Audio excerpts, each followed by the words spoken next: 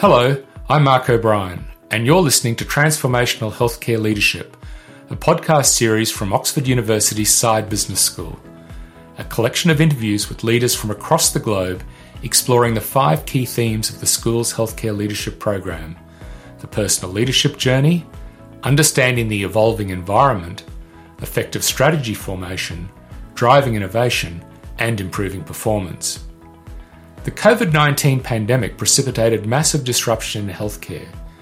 So how have healthcare leaders responded to this challenge? What are they thinking? What personal journey are they on? How do they survey the changing landscape? What strategies have they tried or intend to try to ensure their team, their organisation, their country not only survives but thrives? In this episode, my colleague and the Academic Director of the Oxford Healthcare Leadership Program, Dr. Eleanor Murray, interviews Anupam Sibal and particularly explores the themes of innovation and understanding the evolving environment. Professor Anupam Sibal is an extraordinary leader. Aside from his clinical work as a paediatric gastroenterologist and hepatologist, he is also the Group Director of Medical Services for Apollo Healthcare India, as well as serving as the President of the Global Association of Physicians of Indian Origin. Eleanor began the interview by asking Anupam to give a short introduction to those not familiar with the extraordinary story of Apollo Healthcare, one of the most well-known healthcare organisations in Asia, with a particular focus on its origins and the breadth of its service delivery. So our journey really began in 1983 when our founder, chairman, Dr. Reddy returned from the United States and decided to establish, which was then the first corporate hospital in India. It was a small hospital, 150 beds, opened in Chennai, which was known as Madras at that time. And as he set up one hospital, he felt that there was need to expand because in those days, for example, for coronary artery surgery, patients used to go abroad. They'd go to London or they'd go to the US. And he saw that the outcomes were good, the doctors were capable, the environment was conducive to be able to deliver high quality care. And so he expanded to another hospital. And then, it's been a lot of growth since then. We now have 72 hospitals. We have more than 10,000 beds. Dr. Reddy then realized that it wasn't just about tertiary care or secondary care, but we also needed to look at primary care. So we established a network of primary clinics across the country. And because of our big problem with diabetes, we also set up a network called the sugar clinics. There was a huge shortage at that point in time of skilled nurses and other technicians. So he embarked on setting up schools and colleges of nursing, and we have 11 of those. We train a lot of technicians. We have an institute of physiotherapy. There weren't that many trained healthcare managers, so he set up an institute of hospital administration. And then to be able to provide training in residency and fellowship programs, we established what is the national board is what we have in India. So we have a training program wherein about 8.5% of all the trainees within the country at the national board train at Apollo in 45 specialties and super specialties like cardiac surgery, neurosurgery, and so on and so forth. There was also this issue about access to medication. So he ended up setting up a network of pharmacies, and we now have more than 5,000 pharmacies. We also found that, to be able to access architects and design specialists wasn't easy. So an architectural and a project division was set up. So it's really a story of identifying a need and then finding a solution. So at this point in time, we're an integrated healthcare delivery system with a strong presence in health IT, lots of work done in telemedicine, in, of course, tertiary, quaternary care, primary care, secondary care, and you name it, and every aspect of healthcare we have in some form or the other touched or have a presence in. And then last few years, we've been looking at digital health, and we've been looking at how is it that we can reach the vast majority of Indians. So we established an omni-channel platform, the largest in India, called Apollo 24/7, and that provides medicines at doorstep. It sends in a phlebotomist to do sampling. We do a lot of digital consults, clinical consults, psychology, dietetics, and of course a lot of advice even on home care. And we also have a division that looks at home care. So the spectrum's really wide, and over the years we've had the privilege of earning the trust of more than 200 million people from 140 countries who've traveled to India for treatment.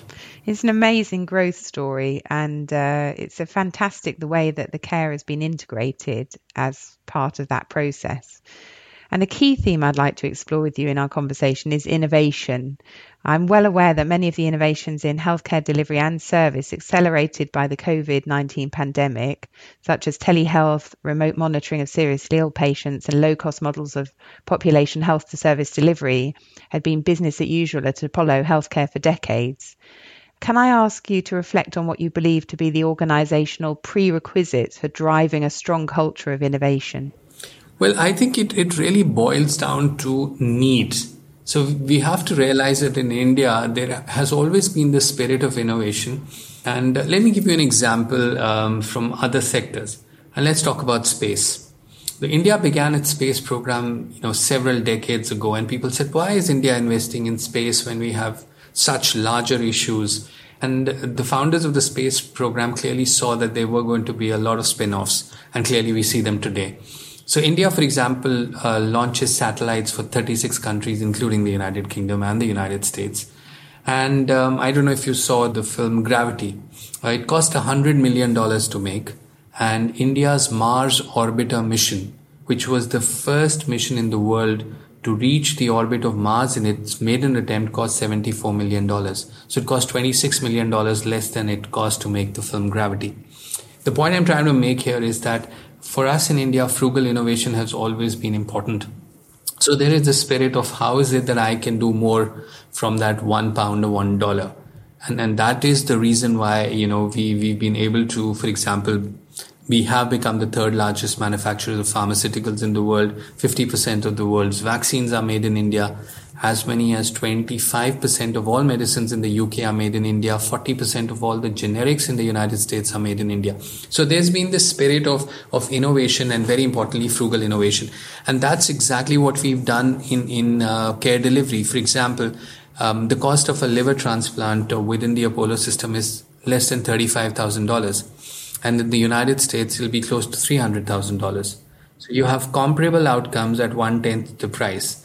And you'd ask me how, and that is because we've decided to sweat our assets. For example, our operation theaters really they start very early in the morning and run till very late. Our MRI is open 24/7, 7 days a week. Our CT scans work 24/7, 7 days a week. So we really look at how is it that we can optimize expensive equipment that we put in and really sweat that asset. Similarly, when we looked at large volumes of coronary artery bypass graft procedures, we looked at could we do beating heart surgeries? That brings the cost down. There are numerous examples. Now we're looking at daycare knee replacement when the patient comes in the morning and goes home at night. Daycare hip replacement to cut down on the average length of stay. The whole thing about, telemedicine has been that India is a very large country, you see, so patients would come from far, and sometimes, it can take 2 days by train to get to, say, Apollo Hospital in Chennai or Delhi. And they would come in and they would see a rheumatologist, would slightly tweak the medication by looking at the reports. And well, why does a patient have to travel for that? And so the whole telemedicine program evolved out of that. And Mr. Clinton had inaugurated our first telemedicine center. And we were doing well from, telemedicine in the Himalayas at 12,500 feet in these villages where there is no healthcare, being able to help families and save lives through cardioversion and through a lot of advice through telemedicine, and have done that in rural areas. But I think it's the COVID pandemic that made everyone sit up and realize when you were stuck, it was just technology that was available. And, let's face it, all of us were hesitant to do virtual meetings. We felt that face-to-face connection was essential. And it is very important, and nobody's trying to take away from the value of that. But the bottom line is that we've all of us have realized how to use our time more effectively and cut down on travel time. And so when it comes to telehealth, the advantage of a patient not having to come in India, by the way, no one travels alone. So if I'm a pediatrician, so typically along with the child would be the parents and in all probability the grandparents coming as well. So, 4 people will travel with the child for a consult for 30 minutes and they would have spent money on travel, on stay, on food, loss of wages sometimes, and all that can be done away with through telemedicine. So clearly, innovation has been driven by necessity in India because we've always had value for how much can we derive out of that dollar a pound. Yes, thank you very much. I think the point you made about telemedicine is so critical in terms of giving that sort of cheap and easy access to medicine. And I'd like to look now at a particular area of innovation that I know Apollo has excelled in. And can I start with workforce strategy? One of the biggest burning platforms driving service design innovation in nearly every country has been a shortage of workforce. And my colleague and co-presenter of this podcast series, Mark O'Brien, recently heard you speak at the International Hospital Federation Conference. And he told me of some of the staggering statistics you presented on the scale of this issue and the incredible response by India to this global problem. Could I ask you to share those insights with us? Absolutely, Eleanor. I mean, India is a very young country. So, if you look at the population dynamics that we have, the demographic dividend is very attractive. We have a population that has aspirations. We have a population that is determined to do well. We have a population that wants to study, that wants to work hard, wants to improve the quality of life of their folks back home, whether in the villages or small towns. And this whole enthusiasm and energy that we see is really very exciting. Now, if you look at the projections by 2030, there's going to be a health workforce shortage of more than 15 million professionals. Now, from 2020 to 2100, if we look at the next 80 years, India is going to have, there will be a time when we'll have more than 800 million people in the workforce, but consistently it'll be more than 750 million people in the workforce for the next 80 years. Everyone else in the world is going to have a deficit, including China. The advantage that you have in India is that, English in many parts of the country is spoken, and Indians by and large are very comfortable grasping the finer points of English. So, you have the advantage of global mobility. And with this huge aspirational population, we are going to be able to produce and deliver, not just for India, but for the world, close to 1 million healthcare professionals a year. Now, you'd say that's a staggering number. And let me break it down for you. In the last exam for high school students, the passing out of school exam, 1.8 million students took the exam to try and qualify into an MBBS program. And we have 91,000 seats. So 5% of those who wanted to become a doctor actually get an MBBS seat. So you can just imagine how popular medicine is, and that you have 1.75 million people wanting, or nearly 1.7 million young boys and girls wanting to get into just medicine. So similarly for nurses, for technicians, for radiographers, for OT techs, for dietitians, for physiotherapists, for psychologists, the opportunities in terms of training have really increased. We had 398 medical schools in 2014. We now have 647. We used to train 50,000 plus MBBS doctors. We now train 91,000, which is going to become 100,000 in the coming years. We used to train 30,000 postgrads. That's already upwards of 50,000. Will become 60,000. And then the idea is really for the ratio to become 1:1. So MBBS equal to the postgraduate sort of seats. So we are going to produce a lot. And because we're going to be able to produce, not only will we be able to cater for the healthcare needs of India, which of course with 1.35 billion people are huge, but we will have enough for the aging global population. So we will have a situation where the young Indian can help heal the aging global population. If you look at Japan, look at the number of people above the age of 80. Who's going to look after them? They don't have the growth rate. So they're going to have to depend on people from other countries to come in. And we are seeing that in Europe, we're seeing that in the United States. If you look at the shortage of nurses in most parts of the developed world, it's huge. And the same is going to apply also to doctors. And as nurses retire, and you're not going to have enough young nurses to come in and fill in the gap, India is going to be able to provide the solution. Now, you might say, listen, what is this? Is this going to work out? And let me give you an example of how this has worked out in other industries. And let me give you an example from software. I think everybody is very familiar with India's role in the software industry in the world. In 1991, when the whole software revolution started in India, the revenue generated by Indian software was $0.5 million. You know what it was last year? $227 billion.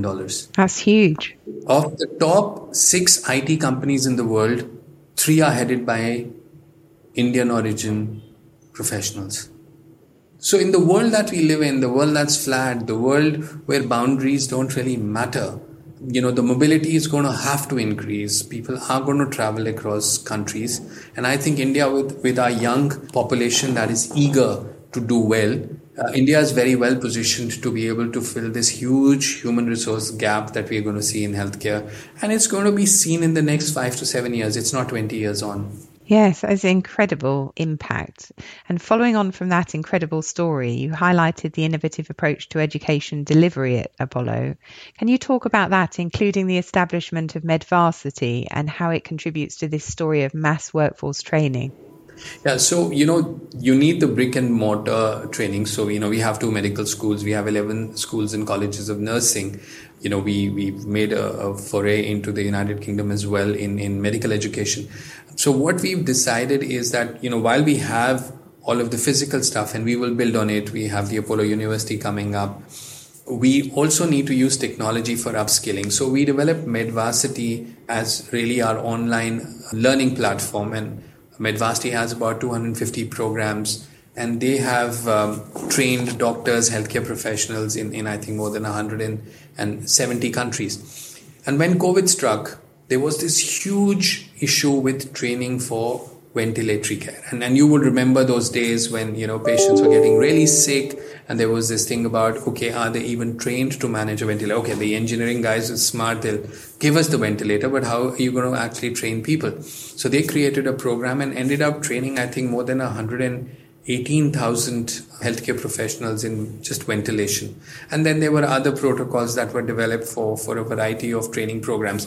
At Medvarsity, we have a nice hybrid model with some amount of physical training, a fair amount of online. And I think the potential for this to grow is huge, because I think all of us are getting more and more comfortable with getting a lot of knowledge without actually getting into a classroom. And for us in medicine, the number of publications that come out each day, by the time Eleanor, you and I finish this conversation, there'll be about 30 odd peer-reviewed journals that would have appeared on PubMed. So, we need to find smart ways of being able to get the best of information that applies to me as a clinician in my practice. And I think technology is going to play a central role. And, we will go through all those concepts, and then somebody will walk us through what is really important. And again, the online platform delivery system, I think, is critical to be able to help healthcare professionals across the world. Yes. And turning to innovation at the point of care, I know Apollo has been very concerned about the access to adequate healthcare for people living in poverty in India, particularly those in rural and remote parts of the country. Could you talk about how Apollo has used innovation to mobilize resources within the country to address the healthcare of those most in need? So I think, Eleanor, let me address this at 2 levels. One is because India has a healthcare delivery systems are very different to what you have in the United Kingdom. Of course, United Kingdom with NHS and government spending really contributing 80%, 20% being private.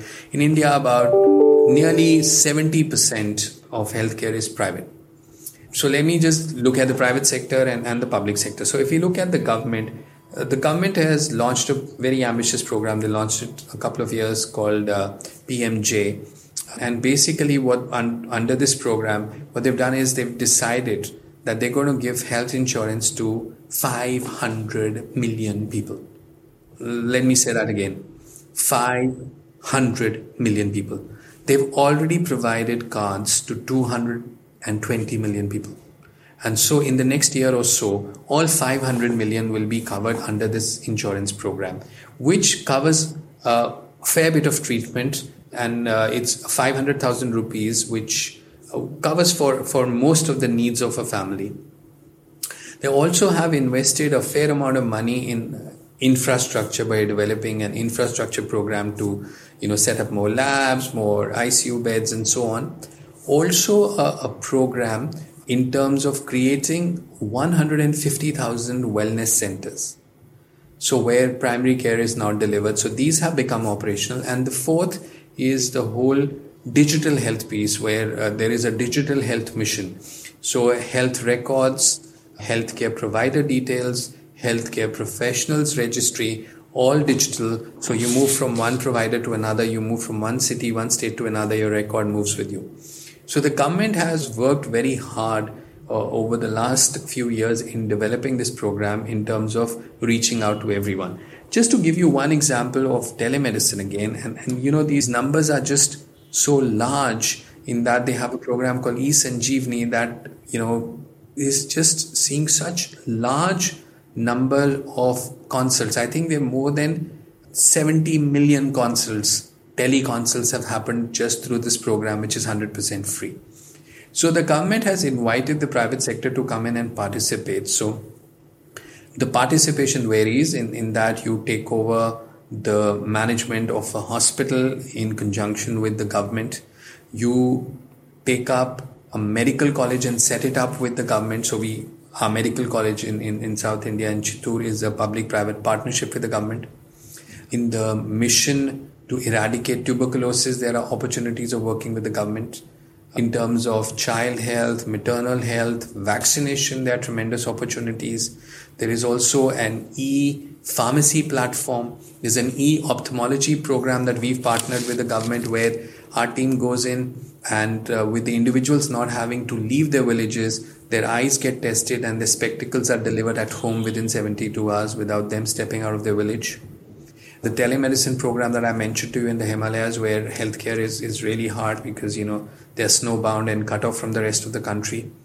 And then we have this very special project which we refer to as Total Health. So what we've done is we've adopted 70,000 people in several villages in South India, starting with a village called Aragonda, where Dr. Reddy was our founder, was born. So we look after families from birth till their grave. So this means prevention, care. And let me give you a couple of examples. For example, we found that there was an opportunity for giving supplementary feeding to pregnant ladies. And with the supplementary nutrition that we did give to them, the birth weight of the babies born in this cohort was higher than the ones historically. Similarly, giving nutrition to lactating mothers, vaccination for children, treatment, also bringing in alternative systems of medicine, because there's a lot of belief in Ayurveda, which is a traditional Indian system, yoga. We then also found that we need to do something in terms of the economic upliftment of the community. So we taught skills to men, and then we discovered that while the women were most receptive in taking home advice, nobody really took them very seriously because they weren't really earning very much. So we decided to develop a program for women's empowerment, where we taught them skills in terms of manufacturing of clothes, jute bags, So they were guaranteed income every month. So all those jute bags are bought by Apollo hospitals, and all our MRIs and CT scan reports go through those bags. And we found that the moment these women were empowered and they were guaranteed income, everybody took their advice at home very seriously. So you want to change behavior, empower women, and make sure they take home money. And then suddenly things will change. That's very interesting, isn't it? That it creates that economic driver for engaging with people. And your voice is taken very seriously. We also set up a school with the Isha Foundation, Sadhguru Jaggi Vasudev, who's a very respected spiritual leader. So if you go to that school in the village, every child has an iPad. And they speak fluent English because they are being created. I mean, their education is going to make sure that they can get jobs anywhere in the world. We have a nursing school where all the 60 nurses who graduate get employment at Apollo Hospital. So this program has been written as a case study at the Harvard School of Public Health. So our commitment to public health, our commitment to holistic healthcare is our total health project. And we believe that this is a model that's replicable, that's scalable, and definitely can be developed in other parts of the country. Yes, that's really inspirational as a model.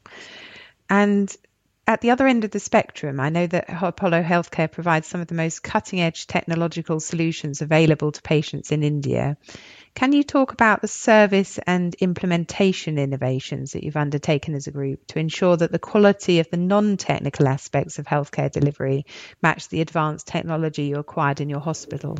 So as we know, technology is changing at a rapid pace. What you buy today in terms of equipment won't really work 5 years down the road. And there's a huge investment that you have to make in, whether it's in radiation therapy or in robotics or other more sophisticated equipment. Like we bought the first proton therapy unit for South Asia, which got commissioned about 3 years ago. So while we make huge investments in technology and work towards upskilling our clinicians, technical skills, we have to realize that you can become high tech, but you must remain high touch.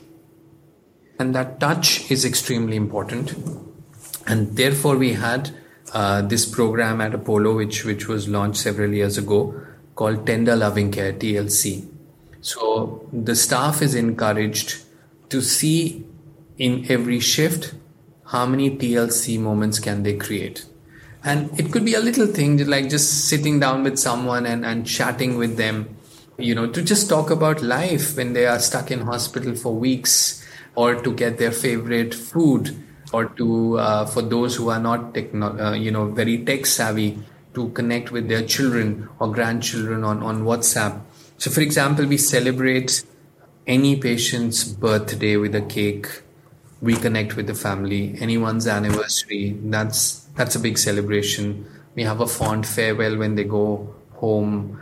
So the idea is really for the entire caregiving team to become a part of that process and offer more than just care. While we have measures for outcome measures like Apollo Clinical Excellence, which again has been written up as case studies where we measure outcomes to compare them with the best published outcomes anywhere in the world. And do that every month, and it goes to our board. And in fact, the remuneration of the CEO is linked to that, not just the medical director. So we focus a lot on clinical outcomes, but the soft stuff is very, very important. So we actually came out with a book, which is The Smiles Behind the Mask. And this was conceived during COVID, so that's why Behind the Mask, where we talk about where people had gone beyond the call of duty. For example, one of our managers who was looking after French tourists who was stuck and who could barely speak English, trying to communicate with this patient because he spoke English, and build a bridge because he was all alone in India. He was here on a tour, or for its going out of the way to facilitate someone whose son was getting married and really he was terminal and wasn't going to be able to attend. So to virtually create a mini ICU at the wedding venue, take the doctors, the nurses, the technicians, the oxygen and everything so that he could witness the wedding. It's very, very touching stories of that nature. And very soon we'll be launching a program on kindness and how can we be kind to each other, how can we be kind to our colleagues, how can we be kind to patients, to relatives, to everyone we come in contact with. So this is really an extension of TLC with the kindness program, because we believe that it's very, very important to connect with patients and offer more than just the care that technology and expertise provides. But they must feel that we care for them, we genuinely care for them, and they must feel it. Thank you. And I know you've travelled the world extensively and are familiar with many healthcare systems. Can I ask you to reflect on your experience and pass on any lessons you feel other systems and countries could learn from the way in which Apollo has embraced innovation?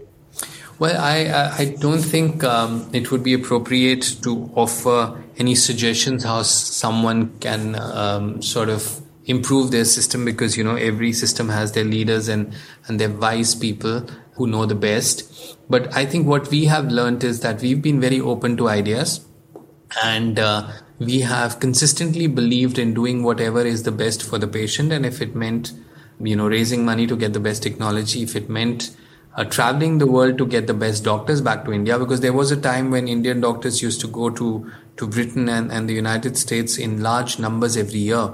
So we used to have this brain drain. So we started the process of reversing the brain drain by getting doctors back from the West who'd spend time there. And it has all been about what is it that we can do for the patient so that it's absolutely world class.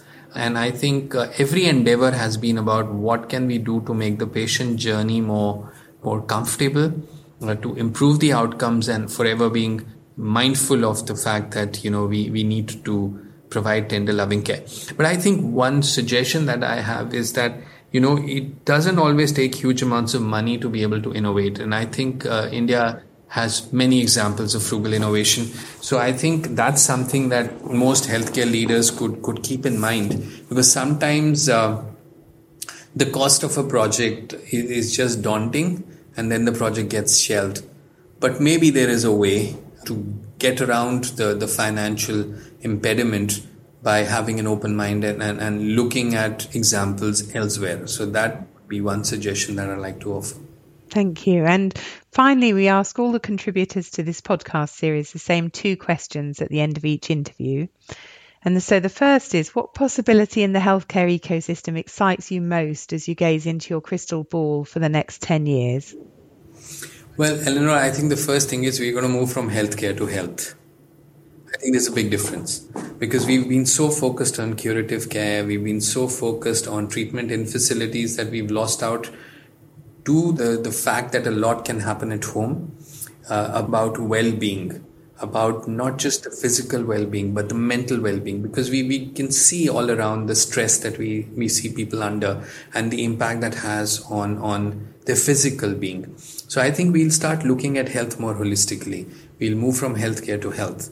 We will move from treatment and diagnosis to prevention, to primary prevention, to secondary prevention. And I think this whole idea of what is it that we can do at a very young age for some of these children to protect them. And I think genomics is going to play a very important role in the years to come, because it's definitely going to help us improve our understanding in many diseases. It's going to change things in terms of therapeutics. We're already seeing that. Good 10 cancers, the therapy is now determined by genomics. So we're going to see a lot of that. I think hospitalization is going to be limited for work that cannot be done on a daycare sort of ambulatory manner. I think we will all end up using more and more technology which is minimally invasive. So what can be done endoscopically will be done endoscopically. What can be done robotically will be done robotically. The average length of stay will come down, which will also mean that we will not need to have 2,000 bedded hospitals and 1,000 bedded hospitals. We would perhaps need smaller hospitals that will be run more efficiently.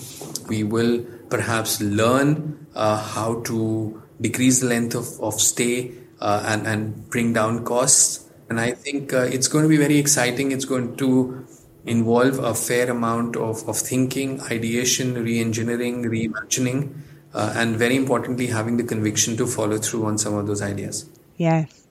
And as a leader yourself, what's the one piece of advice you would have given your 25 years younger self about becoming a powerful leader? Yeah, I mean, that's a fascinating question, Eleanor. And when I look back, well, one thing is for certain, that I would have started myself on the journey to become the best version of who I think I can become at a much earlier age by taking baby steps. So just a step a day, a couple of steps every day, nothing monumental, because it's about consistency. It's about doing something in trying to become a better person, 365 days. And when you look at that over a 10-year period, that's huge. So I think I would have started with my daily affirmations a bit earlier, and I have 20 of them that I repeat every morning. And I would have started that a few years earlier. And this goes from humility to not criticizing people because it doesn't get you anywhere. Being a little more generous and lavish with compliments, because that really can open a lot of doors. In being kind, because everyone out there is fighting a battle and we don't really know. In not being judgmental, because one is imperfect. In not doing anything that you would be embarrassed of 5 years down the road. Having an open mind to listening to other ideas, to soak in conversations, to really have an open mind, to very importantly, what you think, what you say, and how you act needs to be in consonance. And that is very, very important for mental peace. To forgive and forget. It's extremely important. We sometimes forgive, but we don't forget. To be a dreamer, because at the end of the day, what are dreams? They're goals with deadlines. And very importantly, realize the power of gratitude. The problem is that we take things for granted. So sometimes we don't recognize gratitude. And I read it in a book by Sri Gaur Gopal Das, where he talks about recognize gratitude, record gratitude, and reciprocate gratitude. And I think there are 3 steps. So sometimes we just do one. And if we reciprocate it, I think then there's greater value to that. And of course, in this journey of life, we must have those micro moments of mindfulness where you just stop. And if you're having that coffee, for 1 minute, it's just the coffee bean, the aroma, and you, and nothing else. To do more of that. And very importantly, the things that we don't like, we push back. And that itself leads to a lot of stress. So don't grasp, don't push back, just let it be. Because at the end of the day, there is a higher power that is going to handle things that we think we believe we can handle, but we can't really handle. So it's really about a graceful, positive surrender to the higher being. I think that's enormously powerful and wise advice, actually, that all of us could do well with adopting. So thank you for sharing that with us. I appreciate that. And I know that you've got a personal and professional interest in leadership, and to that end, you've written a book, Is Your Child Ready to Face the World? Can you explain the inspiration for writing the book? In India, we've had this traditional, very strong concept of the family. A lot of respect for parents and grandparents. And, I was sitting in clinic one day and this teenage girl was having an argument with her father. I could see his eyes watering. And I said, the way the conversation went and the way the whole dynamics between the father and the daughter got me thinking that, society had changed. Perhaps the old school of parenting that a lot of parents, that is the only school they know, how they were raised, doesn't work with the next generation, because this generation asks, it questions, it debates. It's not going to take anything on face value. Just because you said so doesn't mean anything, because quite often, in fact, if you say so, then it's not really going to be accepted at all, because you're saying this as a parent. So it got me thinking, and then I started writing this book. It's called Is Your Child Ready to Face the World? And it's really about communicating with children. How is it that you can get to develop a relationship with your child? And of course, it talks about our experiments, for want of a better term, with our son, and how we communicated with him and what worked and what didn't work.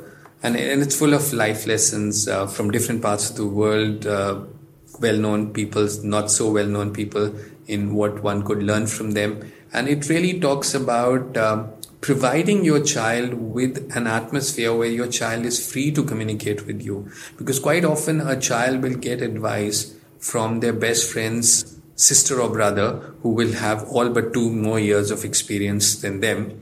And that person will be their guru for everything in life. And the reason why they gravitate to someone like that is because they believe they can't really have an open communication channel with their parent, because the parent's going to be judgmental. It's like when you are learning to ride a cycle, you fall. And nobody thinks about it. Yes, you're going to fall, and that's how you're going to learn how to ride a cycle. But if a child comes in and says something that I did this wrong, quite often the parent will be judgmental, and that's when the bridge will be burnt, where the child will never come back to you because they believe that my parent's going to be judgmental about it. So it really talks about how to develop a healthy relationship, and in a very subtle manner talk about some values, some virtues that every parent believes are important for the well-being of the child and would be very important for the future of the child, to keep the child happy. But you can't really say, listen, in my experience, well, that's it. You can't really say you might want to follow this, because they don't listen to that. So, it's how you communicate, what do you say, what choice of words. And so it's full of stories on how one can communicate with children to help them prepare them for facing the challenges that they will invariably face, and parents will not be around to help them with those challenges. But what is it that you can do in the first few years of life to help them become strong individuals who can face some of the challenges that will come their way? Yeah, I think for all of us who are parents, that resonates really powerfully, the struggles and the challenges you face on the journey of parenthood. So that sounds a fascinating read. I think it's going to be my next book that I'll be looking to pick up. So thank you very much for that. Professor Sibal, it's been fascinating hearing your thoughts and reflections, and thanks so much for generously giving your time. Thank you so much. It's been an absolute privilege. You have been listening to Transformational Healthcare Leadership, a podcast from Oxford University's Side Business School, where we speak to outstanding healthcare leaders from across the globe who share their insights on healthcare leadership as we navigate the complexity of modern healthcare delivery.